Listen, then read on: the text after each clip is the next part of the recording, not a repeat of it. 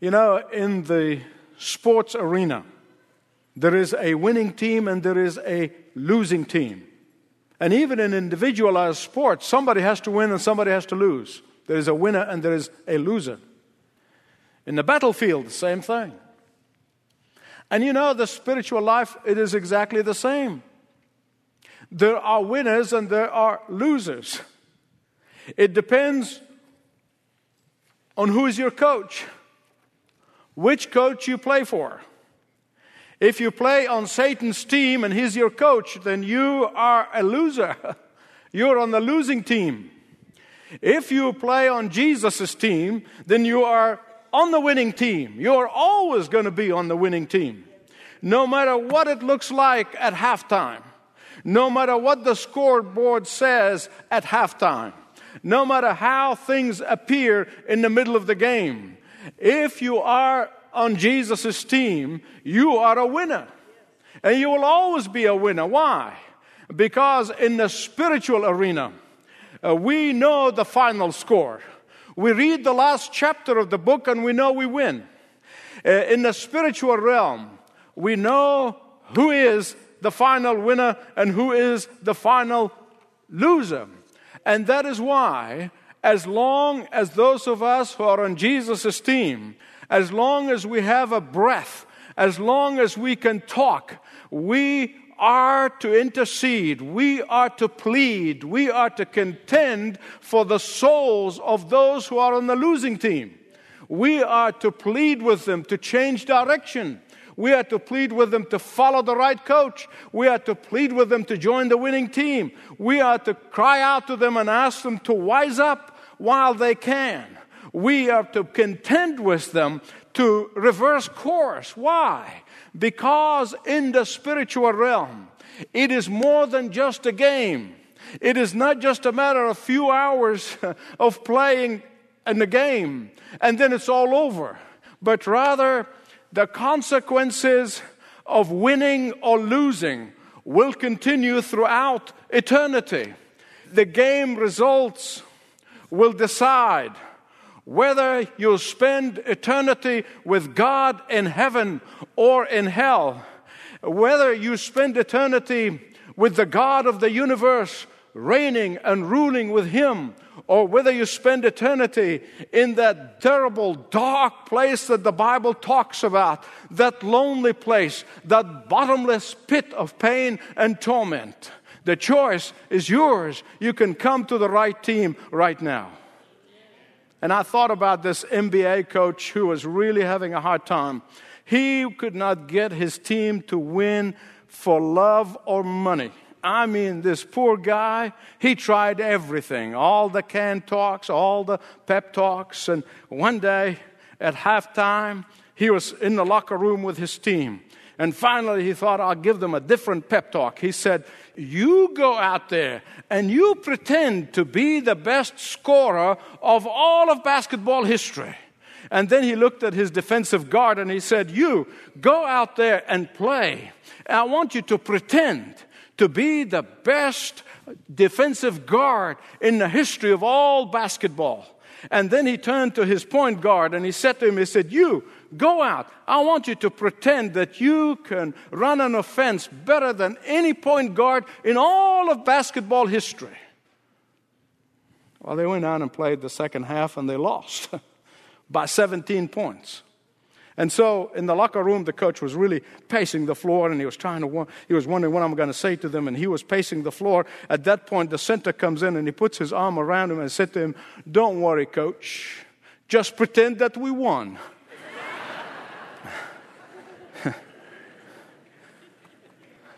There is no pretending when it comes to the spiritual game. There is no pretending when it comes to the spiritual arena.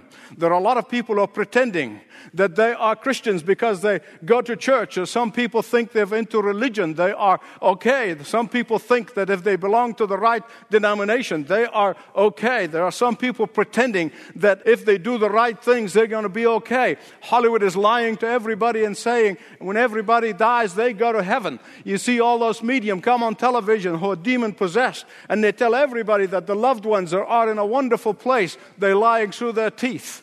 Because not everybody is in that wonderful place. There are some people going to heaven and some people going to hell, depending on who your coach is.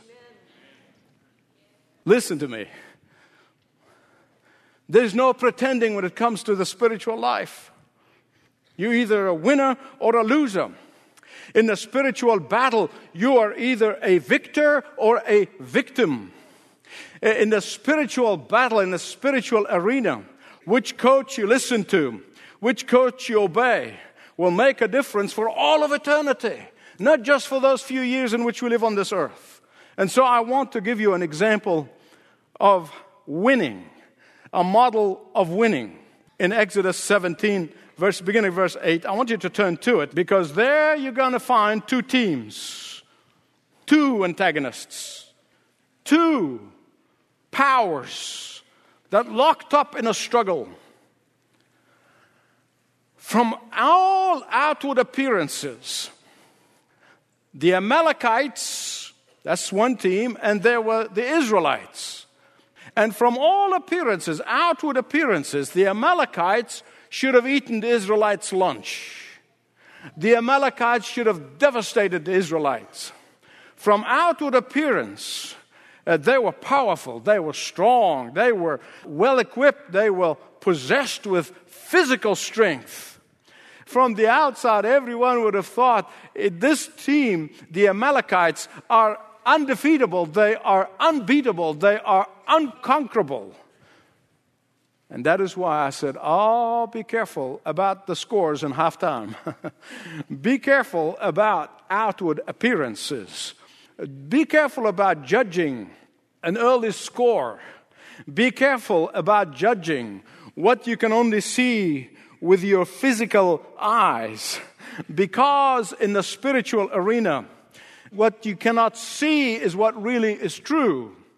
From pure appearances, the Israelite team was weak. It was tired. It was exhausted. It was ill-equipped. And yet, a few years later, you read about the press report. There was a press report about that battle. There was a press report about that context. And that press report is actually found in Deuteronomy chapter 25, verses 17 and 18. There, Moses was holding a press conference, and they all were there with their microphones. And God told him, you need to tell the people what had happened. He needs to report on that battle. And there, the press report, which came a few years later, was delineating the facts about that battle. And here's what Moses said in his press report. He was telling the Israelites, he said, remember what the Amalekites did to you on the way as you came out of Egypt. How they attacked you on the way when you were faint and weary. Underline those in your Bible. Those are two key words. They were faint and they were weary. It was a ragtag army. They could not beat anybody. They were faint and they were weary. And they were cut off from the rear, all those who lagged behind. And Moses said they did not fear God. From outward appearance, the Amalekites should have demolished the Israelites. They should have completely destroyed them. But they couldn't. You know why? Because the Israelites played on the right team. The Israelites had the right coach. They followed the right owner. No wonder the Apostle Paul said in Romans chapter 7 that the secret of victory is not what you do, but on whom you depend. That the secret of victory is not how clever you are, but how obedient you are. That the secret of victory is not how much you have accomplished in your life, but how much you have surrendered to the Lord. The secret of victory is not dependent on your great ability, but on your willing availability. That's what the Apostle Paul said to the Romans in chapter 7. Please hear me out on this one. In times of spiritual crisis, and we surely are in one right now, in times of great urgencies, in the time of desperate need, God's people must do two things. Mark them down, write them down, print them on your heart and on your mind. Two things must take place. Number one, there has to be an intercession. There has to be prayer. There has to be bridging of the gap in prayer. But also there has to be standing in the battle and fighting in the battle. When Nehemiah was building the wall, he called upon his people to build with one hand and hold the weapon on the other hand. When Moses went up to the mountain in obedience to God and held his hand up in prayer, in surrender to God, he sent Joshua and his army to the battlefield to fight the Amalekites. They could have done one or the other, and God said both. It's always both and.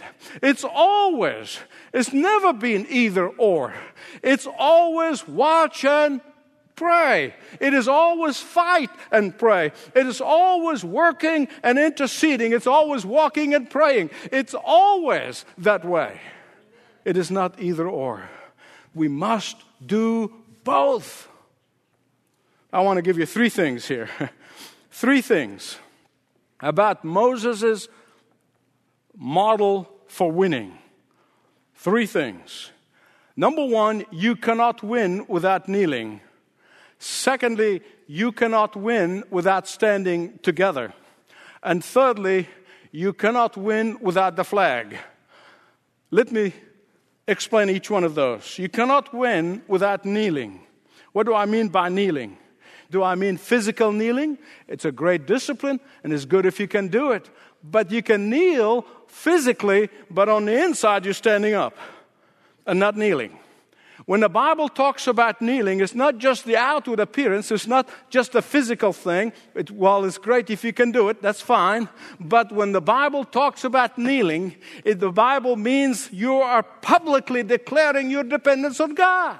That you are publicly submitting to God. That you are publicly acknowledging that your victory is impossible without God. You are saying publicly that willing to sacrifice whatever it takes to obey God. For example, for some people, money is not a sacrifice. But risking their reputation is. Humbling themselves is. For some people, time is not a sacrifice, but inconvenience is. And so, only you know, and only I know what God is asking you and me to sacrifice in order to be obedient to Him. Only you and God know what God is calling you to do. And here God is saying to Moses, He says, Moses, the secret for Joshua's victory in the battle was keeping your hands, Moses, up in the air, carrying that staff that I have performed many miracles with it before. It is keeping up your hand in the air. It is your way of expressing public surrender to me. It is the secret for your victory, to stay surrendered. The secret to victory is praying in faith and not doubting. And I'm convinced in my own heart, probably Moses, as he got so tired and his hands began to shake, and then 2 people had to come and hold him, he was saying, God, surely there's some other way. Surely. Well, look, there could have been a better way, but God chose that way. And that's all He's asking you to do. You do it His way, God's way. He's saying, there is no victory without kneeling. Secondly, there is no victory without standing together. The Bible makes it very clear that prayer with one accord is of uttermost importance. 3 words, with one accord. And those 3 words are used in the book of Acts 12 times, 26 times in the entire New Testament. And every time they prayed with one accord, God moved and God answered their prayers and God acted. Don't ask me why God does it that way. It's not my business, and I'm not interested in knowing why. That's the way He said it, and I want to obey it. What does this say to us? Listen to me, beloved. Listen to me. I pray that God will print it in the cortex of every one of our brains and in the walls of our hearts. That says to us that if we want to see the glory of God, that if we truly want to experience spiritual power in life, if we want to experience victory in the battles, if we want to win the lost, if we want to see God honored once again in this country, the Bible said the secret is what? with one accord. You notice he didn't say in one accord. If the words were in one accord, it means uniformity. Everybody like a cookie cutter, that we all have to agree on everything. That's not what he's saying here. We might not agree on a single blessed thing, but when we come together in agreement on one purpose for the glory of God and the saving of the lost, if we come in agreement on that one issue and cry to God on that one matter, God will answer our prayers. Listen, I don't claim to know everything about this. I really don't. But I know one thing, that God honors obedience to His Word. I don't claim to know everything about what Jesus said in Matthew 18, two of you come in agreement together. I don't claim to know everything about that, but I know that my wife and I have experienced it firsthand too many times to doubt it. And here in Exodus 17, when they sent Joshua into that battle, they were sending down the entire future leadership of Israel. If Joshua and his key men are wiped out, the future leadership of Israel was wiped out. But there was no such doubt in their minds. When they sent Joshua there, they were making the biggest sacrifice, but they believed God is going to honor that sacrifice and is going to give them victory. He did none of this talk about giving God the crumbs, giving God the leftovers, or give God second best, or give God what's inferior, or give God that which is weak, or give God that which is unwanted. Faith says, give God your best in obedience. And when Moses went up to the mountain with his brother Aaron and his brother-in-law Hur actually is Miriam's husband, according to Jewish tradition. And so they went up to the mountain in obedience. When God told Moses, lift up your hands in prayer and intercession, Moses did so in obedience. He could have asked God for some other method, but that's the way God said it. When he physically got so tired and his hands began to shake, and then hands will lower down, Israel loses and the Amalekites win.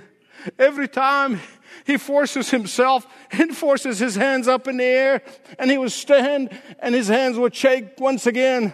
But as long as they're up in the air in surrender, as long as they're up in the air in obedience, the Israelites were winning.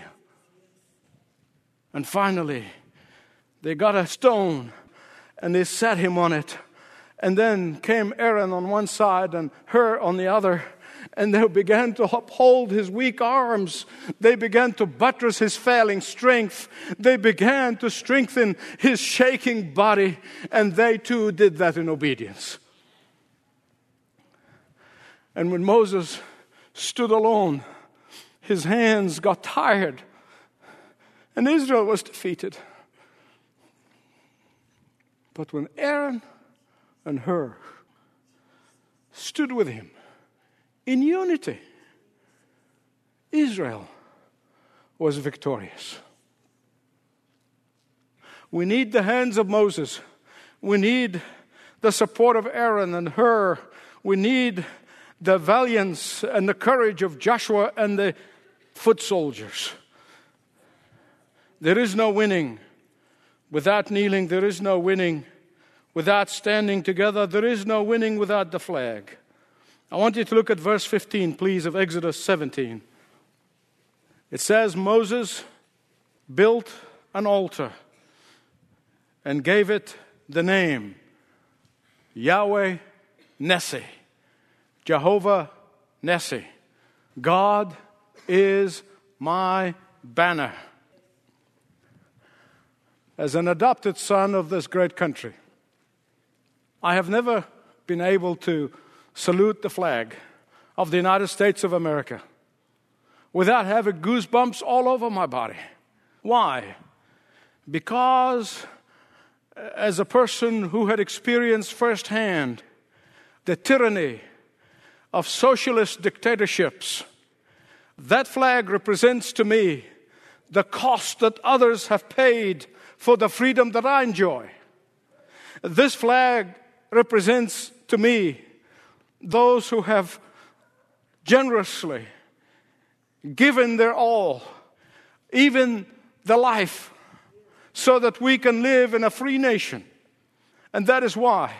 And here Moses was lifting up another flag, a flag that represents greater freedom, a flag that says Yahweh is the one who gave us our freedom, a flag that says Yahweh is the one who gave us the strength, Yahweh is the one who guides our steps, Yahweh is the one who gave us our power, Yahweh is the one who gave us victory in the battle. And they've never forgotten that. Amen. Long time ago, I realized that I can stand here and I can preach my heart out, but unless the Holy Spirit of God takes those words and penetrate them deep into each of your hearts, they're just words. And so that's my plea and that's my prayer for you today. And I thought about this story that I've read long time ago. It took place October 20th, 1968. It was in the Mexico City Stadium during the Olympics. There were a few thousand people left in the stadium. It was almost dark. And the last of the marathon runners were straggling across the finish line. And when they all felt it's all over, they heard the wailing siren of a police car. And all stood in their seat, in their place. And their eyes looked at the gate. And there they saw this lone runner who was dressed in the uniform of the country of Tanzania, just coming at the end. When John Stephen Akwari struggled into the stadium to have this last run around the stadium at the end of a 26-mile marathon, his legs were injured in a fall that he had experienced earlier. His legs were all bloodied. They were crudely bandaged. And as he hobbled to the final finishing line, the crowd greeted him as if he was the number one winner. They greeted him with applause and they greeted him with joy.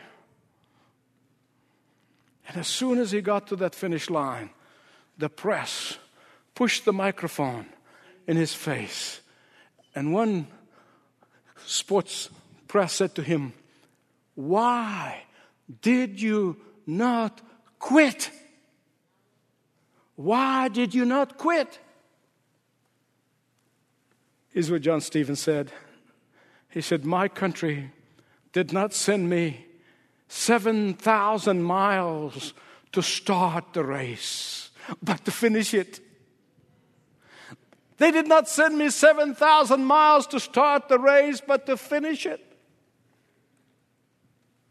And my precious beloved friends, when you and I stand under the flag of Yahweh Nissi, we will have the courage to believe that God did not commission us to start the race and quit halfway. God did not just ask us to begin the game of the Christian life and then give it up. God did not just ask us to commence the spiritual battles and then lose heart. He called us to finish it and finish it strong. And when you and I are committed to finishing the race, we're going to hear the voice of Yahweh Nissi saying to every one of us, "Don't be afraid. When you fall, I will pick you up. When you fail and repent and turn to me, I'll forgive you. When you are weak, I will strengthen you. When you are afraid, I will be your courage. When you stumble, I'll pick you up. When you are hurt, I'll heal you. When you are blindsided by others, I will lead you and guide you. When you face trials, I will be with you. And when you face problems in life, I will give you the solutions. And then when you face death, I'm going to carry you all the way home. That's what Jehovah Nissi is telling every faithful believer in this body. Will you respond to the call of God? Will you stand in the gap? Will you say, here I am, send me, coach? Thanks for listening to this message from Dr. Michael Youssef, recently featured on Leading the Way. If you'd like to know more about us, please visit ltw.org. That's ltw.org.